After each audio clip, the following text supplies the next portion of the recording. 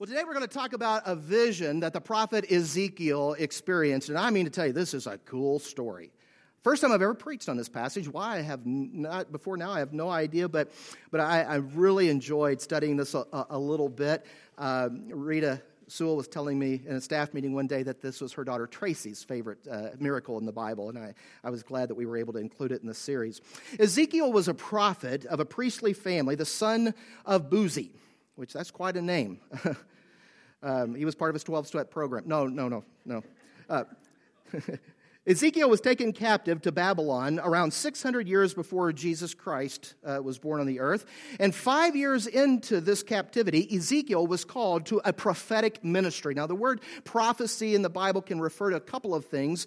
Usually when I hear prophecy, I think somebody has heard the audible voice of God. God wants me to tell you, and under Holy Spirit supernatural inspiration, we get to hear the word of God. That's why we call the Bible God's holy word, because we don't believe that this was just a group of really good religious people, good solid teachers that just wrote down their thoughts, accurate as they may be, but we believe that this is God's Holy Spirit inspired word. And that's the kind of prophecy that Ezekiel had. But more than just receiving prophetic knowledge from God, Ezekiel was a prophet in the sense that he was a proclaimer. In that sense, I am a prophet today, that I am a proclaimer of God's word. But the prophecy that I have received is his holy Bible in its entirety. The audience of Ezekiel were captives who lived near a river near Tel Abib. And he experienced about 7 significant visions, and this by far is the most famous of them, the Valley of the Dry Bones.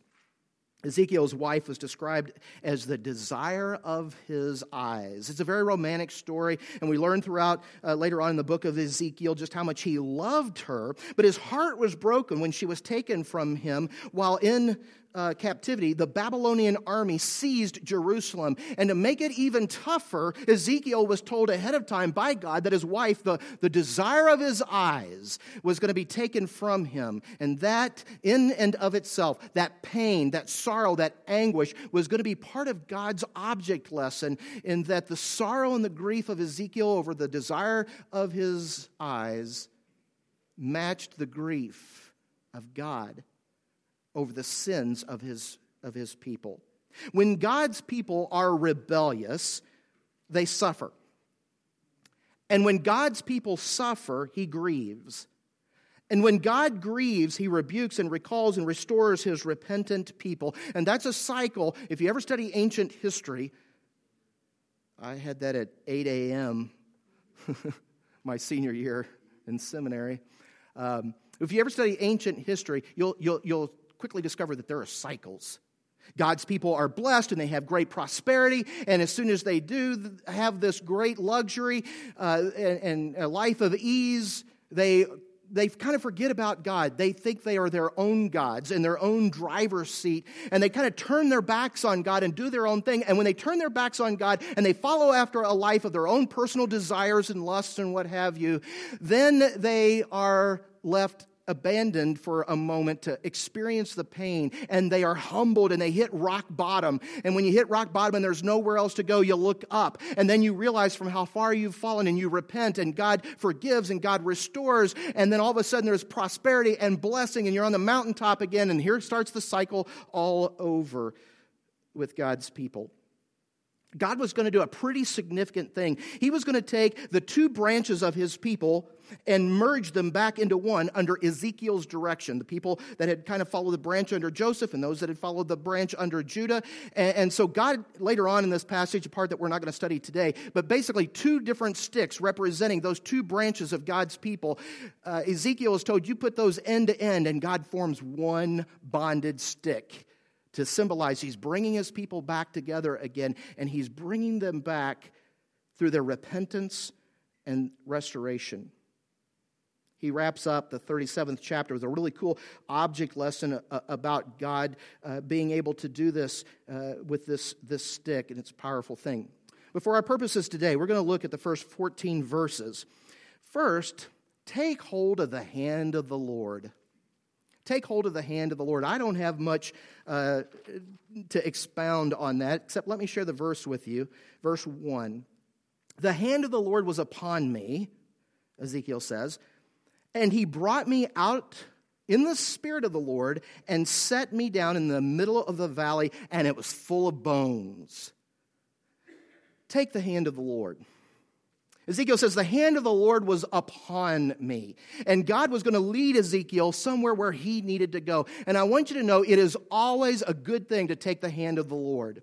If you find yourself in the middle of that valley of dryness, and you're needing the quenching of His Holy Spirit, the very first step is take hold of the hand of God. When I first became a Christian, there was a song on the radio that says, if you're feeling distant from God, guess who moved? Because God is faithful and consistent, and He'll never leave you. But when we find ourselves having moved away from God, it is us who has drifted. And the very first step, if you're feeling like your soul is as dry as these bones, these sun-bleached bones in this valley, it's time to take hold of the hand of the Lord. The hand of the Lord was upon me, Ezekiel says, and God put him in this valley. The word there for valley most likely means a plain. So a picture like a battlefield.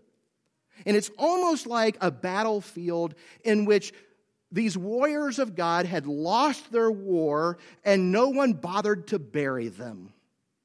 And they decayed right where they fell. Which brings us to the next two verses. Seek His refreshment for a parched spirit. Seek His refreshment for a parched spirit. That's what it says. And He led me around among them.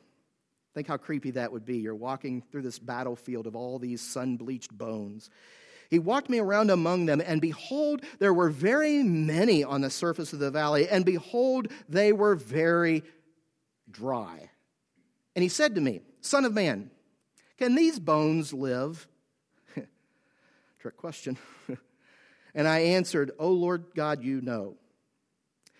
The fact that the bones were left scattered out in the open to be picked clean by scavengers, to then be dried out by the sun. You've come across an animal skeleton, perhaps in the woods or a field somewhere, where it just kind of decayed, where it fell, and where the scavengers had done their part, and then the sun through day after day after day after day, and maybe 2 or 3 seasons go by, 2 or 3 years of all the seasons go by, and those bones are white, aren't they?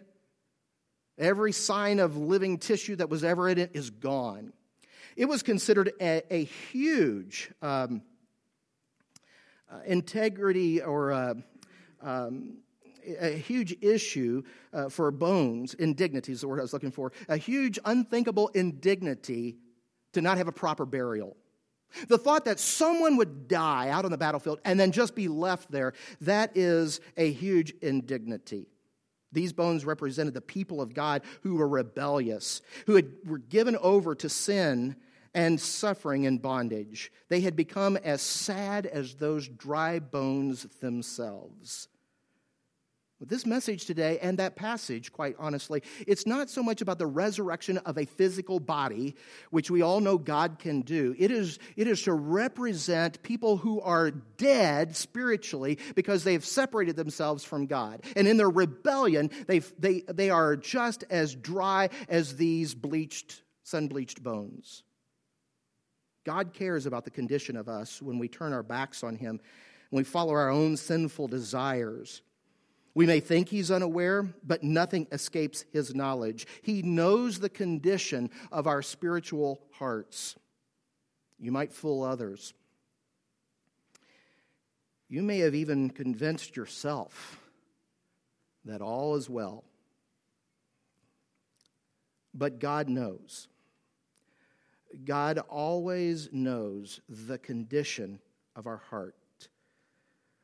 We might be good at convincing ourselves, but God knows the spiritual heart. God knows when we are following after an addiction, such as pornography or chemical or over or under eating or useless video games. God knows. Has anything in your life taken God's place? He's fully aware when we are distracted from devotion to Him through Bible reading and prayer. and other things take its place. He knows when we harbor hatred toward others due to jealousy or pride or unwillingness to forgive. He knows when bitterness has hardened our hearts. God knows. And though we may look healthy on the outside, sometimes our spirits are kind of bleached white from the sun. Paul asks the question in Romans 6, 1 and 2. He says, "What shall we say then? Are we to continue in sin that grace may abound? By no means. How can we who have died to sin still live in it?" Unidentified sin, festering beneath the surface, pulls us away from God. And as it is as ugly an image as desecrated remains spread out over the open public for all to see. God's question for Ezekiel seems to be a no-brainer, doesn't it? Imagine you're hand in hand with God walking through a battlefield where a battle took place a long time ago, and there are all these skeletal remains, and you're asked that question, can these live again? If you were to point out a field of bleached bones to me and ask me if I believe that they could ever regain their flesh and come back to life, I'd have to say, no. But things are different when God's the one asking the question, right? Things change under God's direction. He is powerful and He is able to do anything. And His Spirit is an amazing, amazing help. The word for spirit is pneumos, means breath or wind. God breathed life into Adam in Genesis 2:7. And here in Ezekiel 37, God will breathe life into this field of bones that we see in Ezekiel's vision. He can breathe new life into us as well. Whether it is a sin of commission that entangles you or the sin of omission, things that you should do that you don't do, God can set you free and He can breathe new life into your soul. Now, as a prophet, Ezekiel often found himself preaching to people who were about as responsive as these dry bones. And so when God's about to work this miracle out with these bones, it's not just to illustrate, perhaps, what can happen with the people who are spiritually dried out, but it's an important thing for Ezekiel to see as he takes on this huge challenge to lead the people. They may not be as dead as they look. There's still hope. Parents, do you ever feel like you're talking to dry bones when you talk to your kids? Study for your test. Do your chores. Take a bath. Go to bed on time. Nothing seems to happen. Teachers, do you ever wonder if you're speaking another language when when you're talking to your students, a different language than maybe they speak? Maybe you wonder if you sound like Charlie Brown's teacher to them. When you say you'll want to write this down, you might just see this on a test later this week, and you wonder as you're later grading those tests if perhaps what they heard was wah, wah, wah, wah, wah, wah, wah, wah. The vision by God for Ezekiel was going to do more than just inform him. It was going to inspire and encourage him to speak boldly and confidently to a people whose hearts had become dried out. Romans 6:23 is one of the, I think, greatest verses in all of the New Testament for many reasons. I mean, you're presenting the gospel to someone. I mean, Romans 6:23 is a beautiful verse. The wages of sin is death. What we've earned, what we deserve for missing the mark and falling short of God's glory is death. And here we're not talking about the physical separation of the body and the soul. We're talking about the second death, the separation of the soul from God for all eternity. And if that sentence ended there, how sad would that be? But oh, how beautiful that little three-letter word, B-U-T, is. The wages of sin is death, but the gift of God is eternal life through Christ Jesus our Lord. The message that God was giving Ezekiel in Ezekiel 37 was that his people would live. It's not really about physical remains becoming alive again. Some people have tried to make some connections with the resurrections and so forth, but it's really about the spiritually dead becoming enlivened again with a breath of God breathing life back into them. And regardless of how far spiritually gone you think you are, or that you fear your adult children or your parents or your friends may be, I want you to know that God can breathe new life into you or into the ones for whom you've all but lost hope. Nicodemus. You think of John chapter 3, when Nicodemus was listening to Jesus teach. He's there with all of his religious, scholarly buddies, and he's listening to powerful teaching of Jesus, and many are scoffing, and some are doubting, and some are believing. And Nicodemus is a thinker. He is a processor. He's analytical. He's got to go away and think about it for a time. And in the evening hours, he's finally had all that he could take of pondering this, and he goes and seeks Jesus out. And he says, in your message today, you said that a man must be born again. Now, how is that possible that a man could be born twice? What, is he supposed to enter his mother's womb and be born a second time? Then Jesus begins to explain that no, what he's talking about is the second birth, the spiritual birth. So when it's said that if you're born once, you die twice, the physical death and then the spiritual separation from God forever. But if you're born twice, born physically and then born again spiritually, then you only die once, the separation of the soul from the body. See, for a Christian, death is really passing from life into life.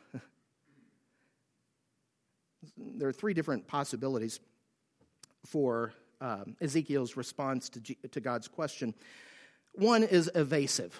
A lot of people think, well, that's kind of a smart-like answer. God asks him, can these bones live again? And his response was, well, you know.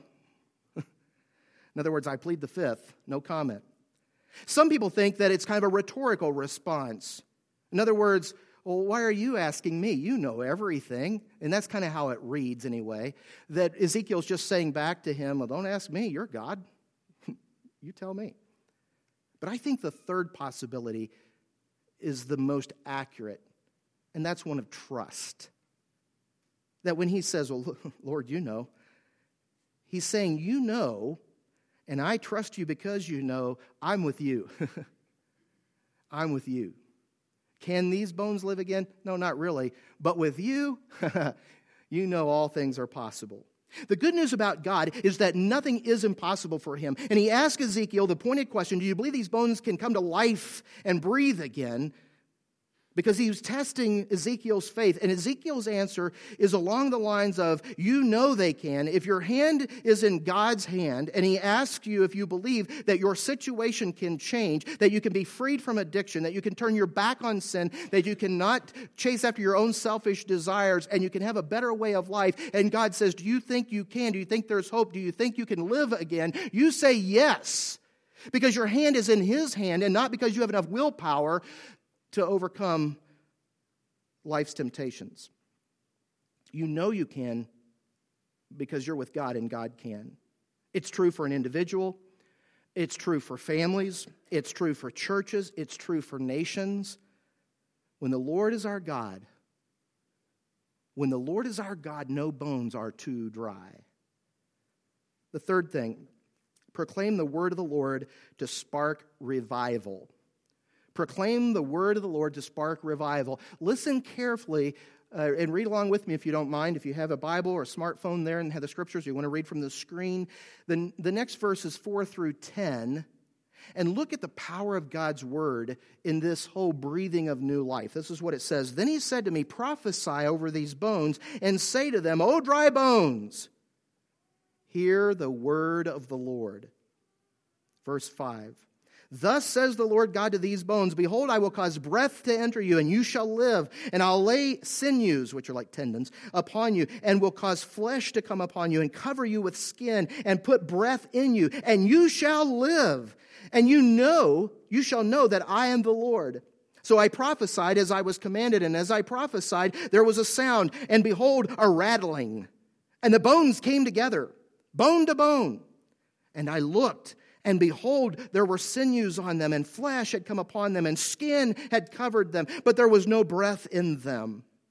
Then he said to me, prophesy to the breath, prophesy, son of man, and say to the breath, thus says the Lord God, come from the four winds, O breath. Means from every point on the earth, from every place in the earth, from all over. O breath, and breathe on these slain that they may live. So I prophesied, as he had commanded me, and the breath came into them, and they lived, and they stood on their feet, an exceedingly great army. These warriors who had been defeated in battle in this vision, that had been decayed and whose bones had been bleached by the sun and who were as dead as dust, suddenly were standing upright, and they had all of their muscles and all of their tissue, and they were alive, and they weren't just alive, but they were a mighty army. 2 stages in that miracle. I didn't catch it at first until I studied a little bit, but there are 2 stages. The first stage is Ezekiel commands the bones to come together. And I love that. We'll talk about this here in a little bit. That rattling of the sound of the bones and the clinking and the clanging of them. They're scattered all over the place. And who knows, if some hyenas or whatever had drug parts of a carcass or parts of a cadaver over to one side. And anyway, they're spread all over the place. And they all come together. Skeletons. Fully intact, but they're still lifeless, aren't they? Oh, that was a great miracle, put them all back together. But they're still dead. I've had friends who were studying biology or medical professions, and they had to memorize all those bones of the body. Man, there are a lot of them. And all of those bones for all of those long dead warriors are now all fully intact. But there's another miracle that needs to happen, stage 2, and that is the breath of life coming back into them. And I thought this was important too, that he's to prophesy to the breath. And in a minute I'm going to tell you, the breath means the Spirit, Holy Spirit, God's Holy Spirit, part of the Trinity. Ezekiel's not going to command God to do anything. This is more of a praying that he's doing. Beseeching that he's doing, requesting that he's doing. He's calling on God's Holy Spirit to breathe this life into these dead corpses that have been reassembled. I have a great love for the Holy Spirit. We don't talk enough about him. He's a real part of the Trinity. God the Father, God the Son, God the Holy Spirit. And they're not necessarily in that order of rank. It's not like he's 3rd place out of 3 spots. They're equal in their enmity, but they are different in their economic function in the sense of how they perform with your salvation. Someone has said that God the Father planned salvation. Remember John 3:16, for God so loved the world that he sent his one and only Son. That Jesus, God the Son, provided salvation by being the spotless lamb on the cross, and that God the Holy Spirit applies that salvation in our lives. He is the sign and the seal of our salvation. He's not a feeling or an emotion or a mysterious ghost. He is God. He's eternal. He was instrumental in creation, and he plays a significant part in our salvation. He's promised to us, as in Acts 2:38, as an indwelling gift when we repent and when we express our new birth in Jesus through believers' baptism. He enables us to pray in ways that we never would be able to. Actually, we pray in our humble attempts to talk to God, and he interprets those prayers with groanings that we cannot even begin to utter, Romans 8 tells us.